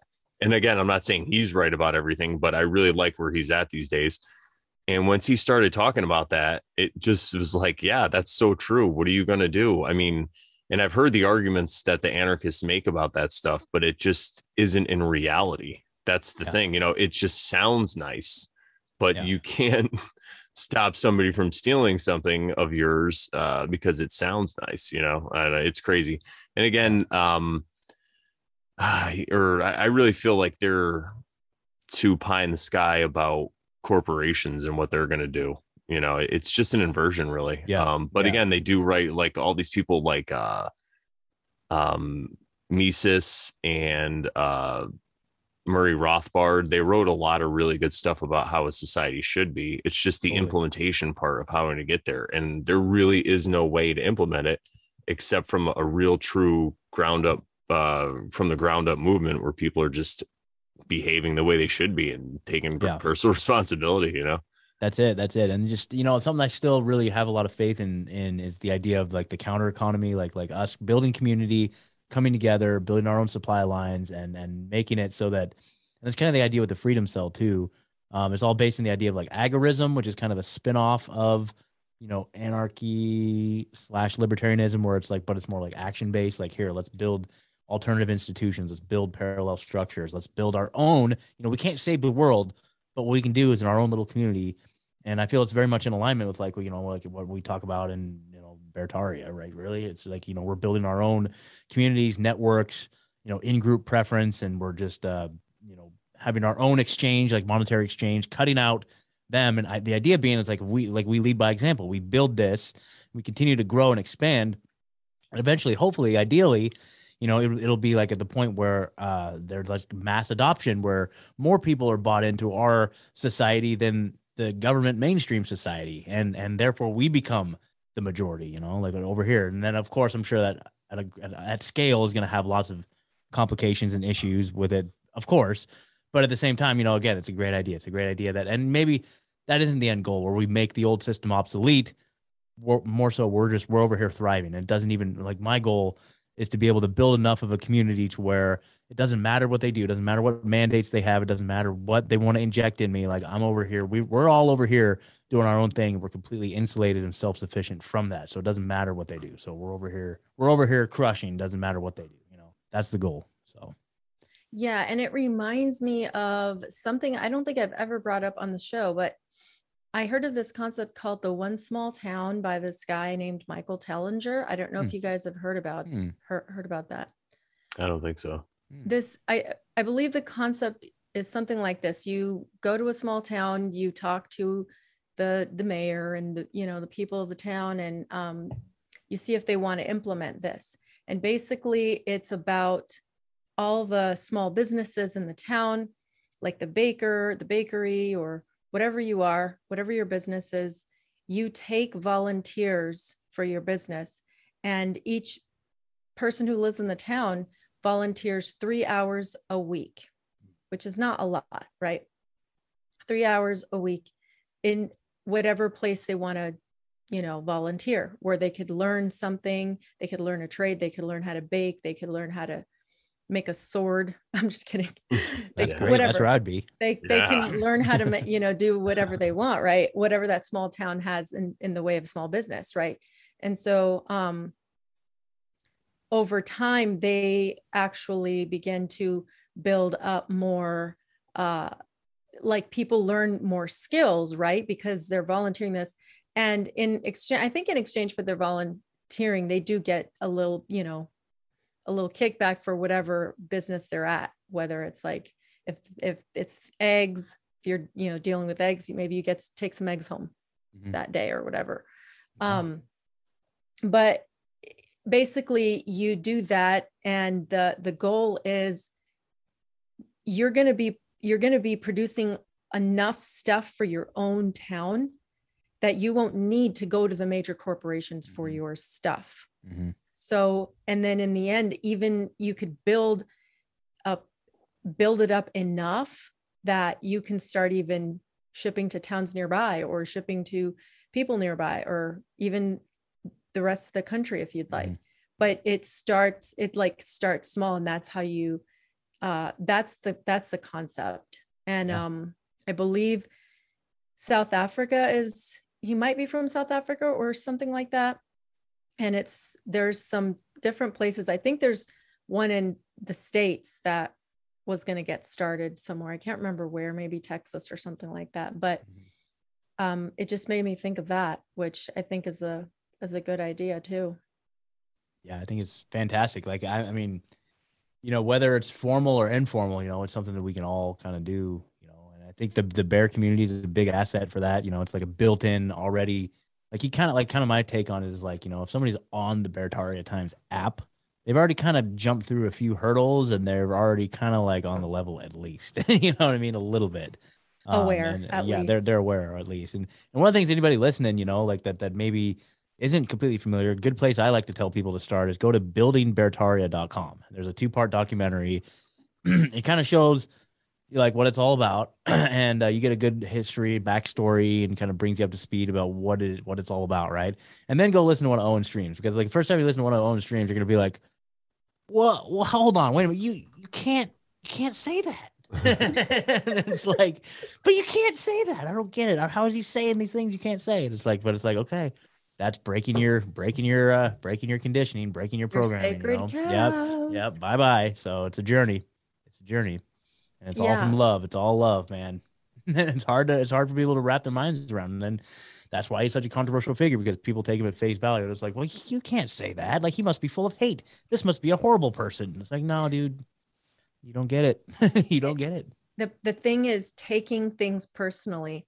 That therein lies the issue. And then there you have the sacred cows, you know, because people take things personally, right? Yeah. And we talked about that a couple of weeks ago, about taking things personally and not taking things personally, and what that actually looks like in real life, and how there's exercises you can do every day, every time something happens to you, when somebody says something to you. And what I was explaining is, I got this idea from a book. It's called The Fifth Agreement. And the guy was saying one of the agreements was never take anything personally, right? There's these agreements that you want to do to make your life better. And the way he explains it, and I love telling the story, basically, he just talks about how, just imagine this person that, you know, like say it's even your mom or whatever, she's watching her life. She's like sitting in a movie theater, watching her life in the present moment as it happens. It's like a movie. She assigns different, there's different characters. Her son's a character, her husband, all these people, but she doesn't know them. Just like anybody, like I don't know the real Sharon or the real you. I don't know the real anybody, what they're thinking, how they act, why they react to certain things. So I just will assign something to them. So they're doing the same thing to you. So even when they're saying something to you, so if your mom says something to you that you don't like and you don't agree with, or it's really starting to offend you, you could just realize that she's really having a conversation with herself in her head in front of you, really, because she's talking to this character of who she thinks you are. So when you can learn to recognize that space that's there, and she's not exactly saying it to you, and even if she is, then we talk about empathy. It's because a lot of times it's coming from a place of love, and it's just certain things that she's been through. She doesn't want you to experience it, and it's just her way to communicate it to you. So if you can try to get the feeling behind it, and even if you're wrong about it, as long as somebody's not physically hurting you or putting you in danger, it's just words that they're saying, you could start to distance yourself from this stuff with empathy and with exercises like this. And that's really one of my favorites. Wow, that's awesome. Yeah. And it also speaks to this concept of shadow work and doing the healing work for yourself to heal from wounds that you built up since childhood. So it's like using that response from someone as a mirror. And I can speak to it because it's happened to me many, many times, where I get upset about somebody saying something annoying or something that bothered me. And I have told Brandon about some of these spirals, and he calms me down. And he tells me he's the devil's advocate. And then he tells me, okay, well, what if they were doing this because they were coming from a place of love? Like, what if they were just seriously concerned for your health? And I'm like, but no, they were just being annoying to me. And he's like, what if they were just being caring about you? So yeah, you have to use it to like look back at yourself, because honestly, if you take things personally, you have to know that there's something that you need to, there's a wound there, right? It's a tell that there's a wound there that you need to address. Yeah. Oh, go ahead. I was just going to say from what I was going to say, a lot of people that are onto this quote unquote truth and all this stuff in this community, it's because a lot of us are a little bit smarter than the people around us. And when we grow up, I've noticed this, that I used to think I was not as smart, or maybe even stupider. and it was something I had to overcome. And I would take it personally if somebody called me stupid, and I'd have to prove to them that I'm smart. It's like poker, right? Like, Mm. so I started playing poker, and I played a lot of poker. And in the beginning, I realized I was pretty good at it, and I would do things that were a little counterintuitive. And if people like try to call me out on, like, say I still won the hand, and they'd be like, "Oh, you did that? Why'd you do? Why did you call with that or whatever?" And I would have to kind of explain myself because I felt like I had to prove myself to them that I was smart. And now I'm just like, oh, I guess I just got lucky. You know what I mean? Like, I don't know what happened. Yeah. And it's the same thing if somebody, say you're doing something, it's a practice you're doing, right? Say you want to drink your own pee or whatever. And people are like, oh my God, you shouldn't drink your own pee. Okay, so there's two ways you could look at it. I would, formerly, I might be like, oh, these people must just think I'm stupid, and they think they're better than me, and I have to prove to them. Or I could say, well, maybe they know somebody who drank their own pee and went blind, or I don't know. And so maybe they're just trying to use some of their own life experience, to save me from harm. And it's not because they're challenging my intelligence or whatever, so that's kind of like an ego thing. Now I just realized that that's how it is. And I'm not saying I'm like the smartest person, but once I was able to let that go, that identity, that really helped. And like Sharon said, if you're starting to get offended, it really could point back to something in your own life. And there's a reason, I think, why you get offended. And that's really what shadow work has to do with. That's one aspect of it, where you kind of go back. And again, I've been onto this thing recently where it's okay to feel however you feel about whatever. You just sit there in it and you're like, all right, I'm mad about this. And you just sit there. And because the other trap you could fall into is to berate yourself. Well, why did I get mad about this? What's wrong with me? There must be something wrong. And then it's another downward spiral. So you just allow yourself to feel that feeling and just kind of welcome it in. Mm-hmm. And then after a while, you could start to let it go. And then you could look at what's going on behind there. What's the reason that I'm getting offended about this? And it's really good work. And the thing is, it's really hard because it's so much easier to blame your problems or whatever it is on somebody else. Because it doesn't, because we're already so used to being berated because of our point of views and how we think the world works and all this stuff. So sometimes it's just easier to say, you know what, they're just all idiots, and I'm the one who's right, and they're and I mean, that could be it. They could be idiots, but again, why is it bothering you? And the analogy I use with Sharon is, in life, when the storm's raging, like on the top of the ocean, the waves are going crazy and the wind's blowing and there's a hurricane, 50 feet below the ocean or 100 feet or whatever, it's nice and calm and it's fine. And there's that balance that you could find. It just depends on how you look at the situation. Mm-hmm. So things could be raging outside, and as long as you have that inner calm and that inner peace about it, you don't have to worry about being shaken as much. And it's really a practice. It takes a while. I'm not saying I'm great at it or I'm perfect. I still find myself judging people and stuff, but I've just learned that it's something it's like an exercise, something to, just like you're going to go to the gym and work out and make your muscles strong and look good. You have to do that in the inside too. Totally. Absolutely. We talk about that in recovery a lot too, like just looking at your feelings and just knowing like your feelings aren't permanent. These aren't things that you need to make any sort of rash decisions on. This isn't like something that should inform your behavior necessarily. Like you need to like pay attention. Like, what is this? Like, cause getting clean, like a lot of times, like, we emerge out of like addiction. We have two feelings, good and bad, and we don't have any language to describe anything outside of that. So really paying attention, like where are these feelings that like reside? Like what are the physiological manifestations? Like, am I sweating? Like, is my stomach tight? Like, what is going on? And like really looking at it. And then another great thing is to like, especially with anger or resentment, things like that. It's just like, do you remember what you were angry about? Like even yesterday? Do you remember what was pissing you off yesterday? Do you remember like a week ago? Do you remember what you were so in a frenzy about a week ago? Do you even remember what that was? I don't. So just realize like these aren't permanent. Like you just ride it out. We call it ride the wave. Just ride the wave. Just know that this is a temporary state that you will be delivered on the other side, and eventually you will have another problem to deal with. But this one, it's not the end of the world. It'll be fine. And 6 months from now, even if it's a big problem you're dealing with right now, 6 months from now, this won't even be on your radar at all. You'll be on to something else. So it's just like the understanding of the lack of permanence of it. It's just, which can be kind of hard, going through like a breakup or something like that. It feels like, oh, it's the end of the world, right? And just having that perception and realizing that these things are not permanent. These things will, and it's just a matter of time, and you will be free of it, and grieving is another big one. Like, Sharon, you were talking about that a little while ago, the process of grieving, like it changes over time. Like it becomes different, like the immediacy of it. And I can't speak for you or anybody else, but I'm just saying, I've had similar situations. It's just like the grieving it takes on it's different over time, and we just kind of like learn to live with it in a lot of ways. And so it's just like knowing that these things aren't something that I need to go out and act on. That was a big lesson for me, for sure. Just understanding what these feelings actually are, it's huge.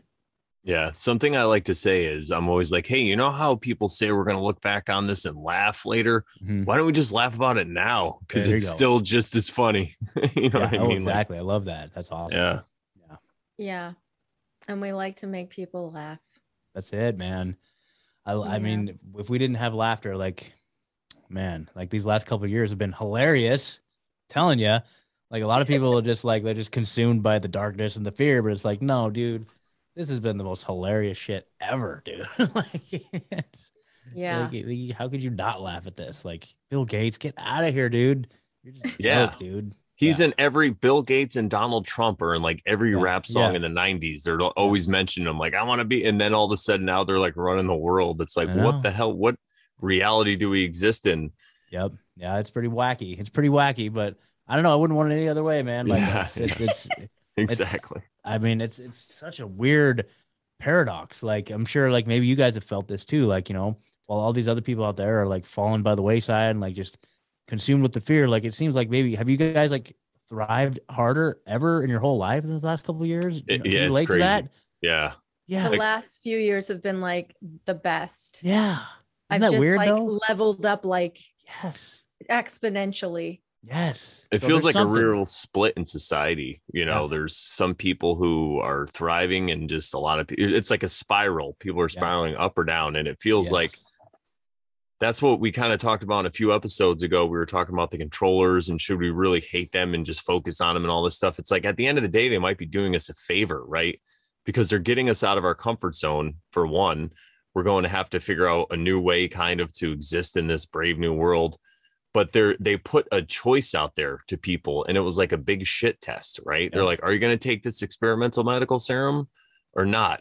And then are you going to just ignore all the death that's coming? Like I've just found out the other day, somebody else I know died that I didn't even know for like a while. No one I knew like really close, but it's crazy the amount of death and then the spiraling that's going on and just the I don't know. It's nuts. But again, it's nothing to be afraid of. I think this is stuff that just happens. It's like a cycle that repeats. And we just aren't old enough to remember the last time. Really, nobody really talks about it. They'll glamorize World War I and World War II and say how it was such a great thing. But when you look back at the history and you read the accounts of the soldiers and see what it was really about, I'd take this over World War I or II, because I was in the Marine Corps. You know what I mean? Like I joined when I was 18, did 4 years active. I could have ended up in a war zone if I was born 100 years ago easily, so. Yeah, it's powerful. Yeah. I mean, this is like, you think about all these other like traumatic situations, like even like the, like whether or not nuclear bombs are real, like that's still up for debate, but or not. But at the same time, just the traumatization of the society during the nuclear missile crisis, where they're like, oh, any second now you'll just be turned into vapor any second. Pressing that button. You're just living like under that constant fear. Like that's just like, man, like, so there, and exactly. World War I, World War II, like all of these just devastating situations throughout history. Like we got it pretty good. Like, man, what the heck? Like even Vietnam, I mean, that was insanity. And I was born in 1976. So I went through the AIDS thing. Everyone was going to die of AIDS. And then we were always, because we saw that movie, War Games with Matthew Broderick. Oh yeah. And he talked about, global thermal nuclear war or whatever. And that was just in there. And then, asteroids and all this stuff, you just have all these fears swimming around. And then once you start to pick it apart piece by piece, this doesn't make any sense, Yeah. And it really just gets rid of a lot of that fear. And that's, I'm glad that it came to that, because I really feel the two things that will keep us safe no matter what happens: don't have any fear, and just don't judge. And when we say don't judge, we don't mean don't discern and don't make decisions based on it. We just say don't sit there and judge and point your finger at that and say it's their problem. No. Everything that happens to you at some level, it's because of what you did. And just don't have fear about it. Like you were saying, you just approach every moment like, oh, this is going to suck, and then it's going to get good, but I'm going to be fine as long as I keep making the right decisions. And you look at these old biblical stories like Noah's Ark and like Sodom and Gomorrah, like Lot, God, whoever, like you were saying earlier, whatever your concept of that is, went and saved that one righteous person because they were living in accordance with the golden rule, or the way that they should. They'll be fine. And then again, if you do, what's the worst is going to happen? You're going to die, which we're all going to die anyway. And true. It seems to me that we're some kind of eternal being. So there's really nothing to be scared of there either. So as long as you could not have that fear, it really is key. And I mean, Owen Benjamin showcased that perfectly with his life, because he went from this, and most people know the story, but if you're not familiar, this Hollywood giant star making millions of dollars to now he lives on a farm and he's never been happier. So, I mean, and he's still making people laugh on a daily basis. Better and more comfortable. He does it right from his own house. He doesn't have to fly anywhere, and all this stuff came around him because he didn't have fear. And standing in your principles too. That's another big takeaway too. And, something that I've been rewarded for. I stood firmly against, getting the shot. Like I stood firmly against the mask. There were times where I had this little like plastic food service mask, like the cup that goes out like that. You know what I mean? The clear plastic ones. So there are instances where that was unavoidable, but out in Oregon. But for the most part, like, no mask, no vac. Like standing in your principles is so invigorating. And I feel really almost like sad for people who, whether it's for a job or whatever, like compromising. I know I have friends like who worked at that same agency who were very much against it, but ended up doing it because, it's my career, and it's like, I wouldn't want to be that person, like, down the road, like having known that I compromised my values and my integrity, really, like I just, no. So whether it's just strictly on the inside, I feel like I've been rewarded for standing for my principles, which makes me want to do it more. Like, I'm just like, I have these principles. These are lines that I'm not willing to have crossed. And, that is what it is. And like, if you want to, how far we take it is up to you at this point. That reminds me of friends of mine that got excited once they started repealing the mask mandates in the stores, because they're like, now I don't have to wear a mask. I'm like, I've never worn one. I'm like, I go to those stores too, dude. Like you could do it too. You know what I mean? Exactly. Like, but I totally get it. I don't judge anybody for that. It's a case by case situation. I mean, you could totally. I could see somebody literally getting crucified if they went somewhere without a mask. I'm just lucky that I'm a giant man at 6'5" now, because I was 6'4", but now I'm 6'5". We'll talk about that, I guess, another episode. But and I have this booming voice, but I'm also very silly, so I get away with a lot. I've done comedy. I'm used to standing in front of a bunch of people. I don't get embarrassed. You know what I mean? So for me, it was still weird because I'm really more of an introvert at the end of the day. So it was just weird having all these interactions with people at stores all the time. Like, you guys never talked to me before. Like, now you want to talk to me about my medical, and like, guys, you'll be fine. Don't worry. Yep. Yeah. And what you said about standing in your own principles and being rewarded for it, I feel the same way, because I feel like every time I have stood up for and done something like true and honest, like done it honestly and stuff, it's only been for like only been good. The end outcome has only been good. Like I told Brandon, I think I spoke about it on the Over Sharon show one time, where I was in college, I fell asleep driving because I'd done an all-nighter, and like I was behind this car. We weren't going that fast. I probably, I don't know, maybe hit him at 15 or 20 miles an hour. It probably wasn't going that fast, and nothing really, it wasn't like major damage or anything like that. But when the cop came over, because it was funny, because he was right, like there was some traffic as we were getting into the campus, and he was right there. So he just walked over to me and he's like, ma'am, what happened or whatever, he's asking me stuff. And I'm like, I fell asleep. like at the wheel, you know, like I couldn't lie. I was not a Yeah. liar, you know? And so in the end, I was able to go to the, to dispute it. I was able to go to the little court thing, and the other people and the other officer didn't show, like the officer didn't show up. The other people didn't show up, and the judge just dismissed it. Like it never went on my record. And it's like, I was being honest and wasn't trying to hurt anybody. And like those people could have showed up and could have been like, I demand you to pay for the, you know, my bumper, you know, you made my bumper fall off or whatever. But like, they never came. And yeah, it was just very interesting. But yeah. I mean, I think just being honest, and sometimes honesty comes back to bite you, but it's like, you have to do it. We just have to do it. You know, like it's just, 100%. I've had that experience. Like, oh, wow, I could have like easily lied and got myself out of that situation, but no, I have to deal with all this, but that's okay. That's okay. This is the honesty is the big, that's the big spiritual principle that we talk about in recovery is honesty, man. Without that, I'm screwed.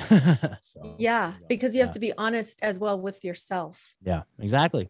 Yeah, totally. I used to lie more, and there came a point in my life, and I even said this to a friend of mine. I'm like, I'm done lying. Like, I'm not gonna lie. I might not always tell the truth or tell you how I feel, but I just don't want to lie anymore because it's really ridiculous. And I feel like, just like Sharon said, everything worked out when you just tell the truth and you just stick by it. For some reason, I think people respect you, even in like the court or a cop.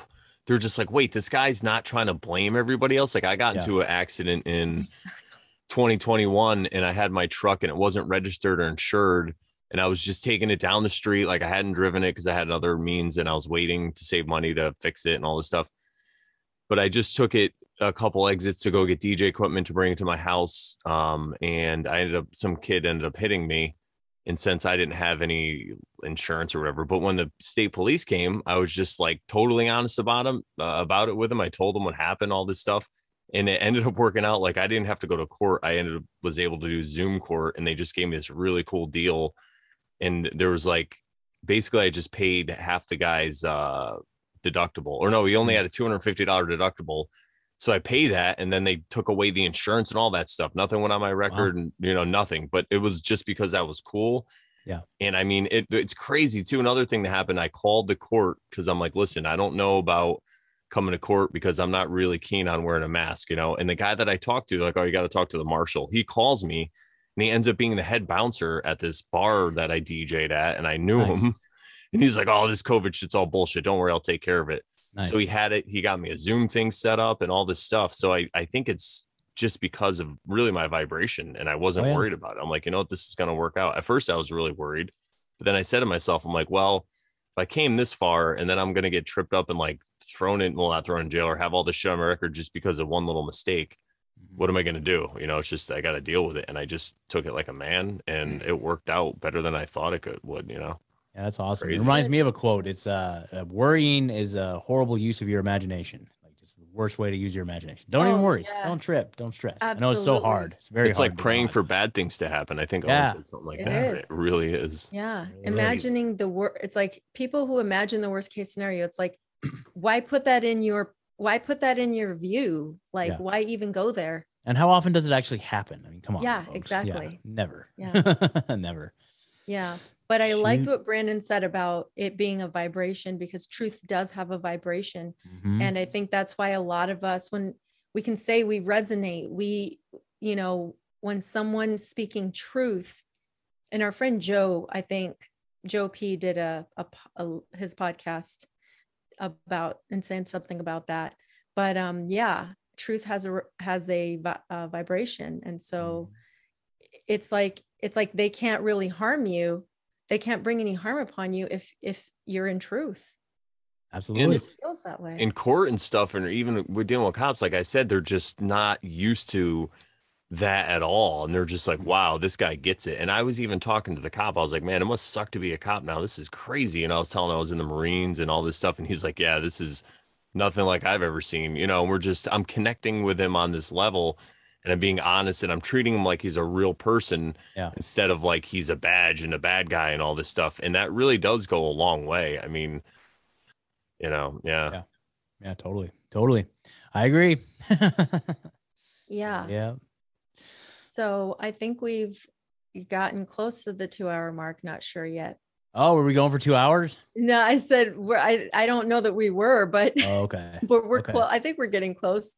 You know We're what's probably funny about- out here is like one of the things that I don't like is that like all the grocery stores close at 10 o'clock. Like out in Oregon, they have like these big box, like it's called Winco. I don't know if you have Wincos out Yeah, there we in Arizona. like 1 or 2 of them. Yeah, here. like Winco. Like that was my jam, dude. It's like 24 hours. You can get like a big warehouse full of food, cheap, even some organic stuff if you want. Out here, no. The cheapest thing we have is like a what would be the equivalent of like a Fred Meyer's or something.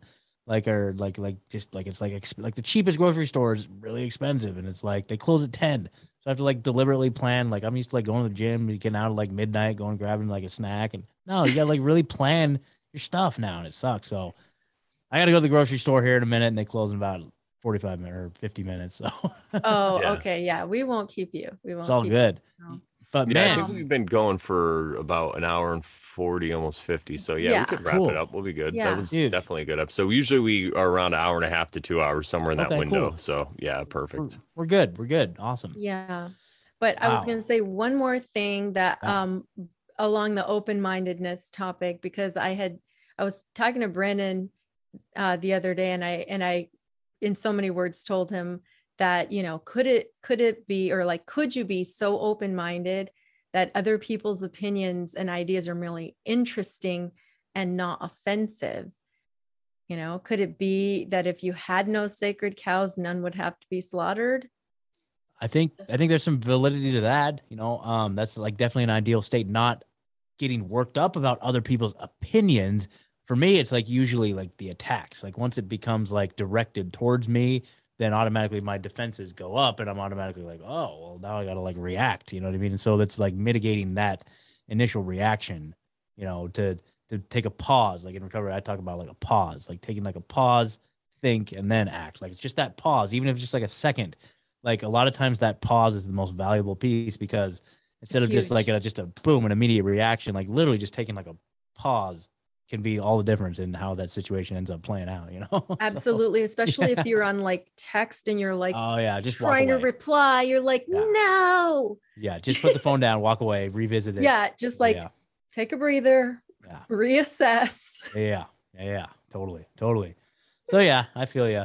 Yeah, and other people's, and then so it's almost like what Brandon you were talking about, like almost just like laughing at it, like finding the hilarity of like if someone's spouting off some ridiculous shit that's like it's touching on some of your like things, it's like, oh wow, I feel like why am I feeling this way over that person's opinion? Yeah. Like it's just like you can just flip it around and be like, just laugh at it, just like, dude, let's just. They have to live with that. And that's hilarious to me. Exactly. Good luck with all that. Very, very valid points. Exactly. Yeah.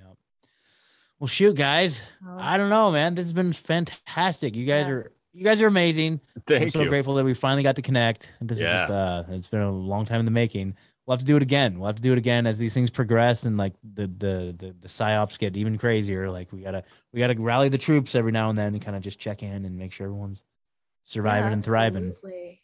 Yeah. Yeah. It's too bad. I feel like if the time would have been like, I've had more time to plan, I might have been able to go out to Tennessee for that meetup. Oh, But yeah. the Missouri one is also going to be. Yes. Are you Labor guys going to Day, the so Missouri one? I think I'm going to plan on going, but I think Yeah. Brandon has to work. Yeah, I DJ weddings, so every weekend till like November is pretty much stabbed. I mean, I have a weekend in July off, so I'm thinking about doing something. But Okay. yeah, I'm definitely going. I don't care what it takes. that's awesome. Yeah, we're going, folks. We'll see all of you out there, Missouri Bear Fest or whatever. I don't even know what it's called, but I think it's called Bertaria Festival. the Bertaria Festival, everybody. So get on the Bertaria Times app and learn all about it. There you go. Yeah, get on Cool. that app for sure. Well, so for my listeners, like, how do they find your guys' show? Like, you guys, tell them where they can find you and follow up. All right. I have a website I've had since about 2013. It's called morelawsmoreproblems.com.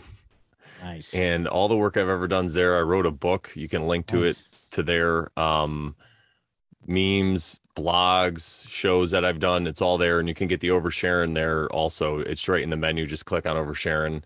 If you're on YouTube, our channel or my channel is Brandon Bonanza, and that's where we list this. And we also listen on Telegram. So if you're somebody who likes to listen to just audio or you like Telegram, hit us up and we'll put you in there. We always put links under ours. So Sure. if you're watching it on Scotch, just come to ours and you'll see all the links, or I'm sure I'll put them in there. I'll put them in there on my end too. Perfect. Yeah. So just hit us up, and we also have a private group on Telegram. It's a chat group where we talk about all the different, stuff we talk about in the show, and then we just share memes and videos and all this stuff. So if you're interested in that, hit us up and we could get you in there. But that we don't usually put a link to, because it's not just we don't just put anyone. We don't want feds in there. No, we do. We want feds in there. If you're a fed, come on. Yeah, they might learn something. They'll definitely laugh because I put all kinds of crazy stuff in there. So that's fantastic. Yeah. Heck yeah, guys. Awesome. Well, if any of your folks want to find me, the website's rebunked.news. Got all the links there. I'm on all the audio podcast players if you just want to listen on the go, like Spotify, iTunes. And then it's funny because like the home that I've kind of planted my flag on is Rockfin. I don't even bother with YouTube. And so Rockfin's been my home. And so when Owen was going through that beef with Rockfin, I'm like, oh no, am I gonna have to like switch platforms like in protest? And I'm like, no, it's fine. I'm gonna just stick it out with Rockfin and for the time being. So anyway, yeah, Rockfin's the main channel. That's where I do all my like bonus live streams and stuff, in addition to the main interview episodes. So it is what it is. So rebunked.news. All right. Awesome. Heck yeah, guys. Well, thank you so much for having me. It was a real honor, and we'll do it again soon. Yeah. Thanks for coming on the show. Have you too. Thank you so much for the suggestion. Yeah, it was great. And so what do we say to the good people, Sharon? That if you're not oversharing, then you're totally not caring. That's right. All right, everybody. We'll see you next week. Oh, and by the way, every Thursday night we premiere our shows. So if you want to come and check us out in the chat, big shout out to the live chat. What's going on, everybody? Come. It's a lot of fun. We always make fun of each other, and we have a really good time. Awesome. All right, guys. Talk to you soon.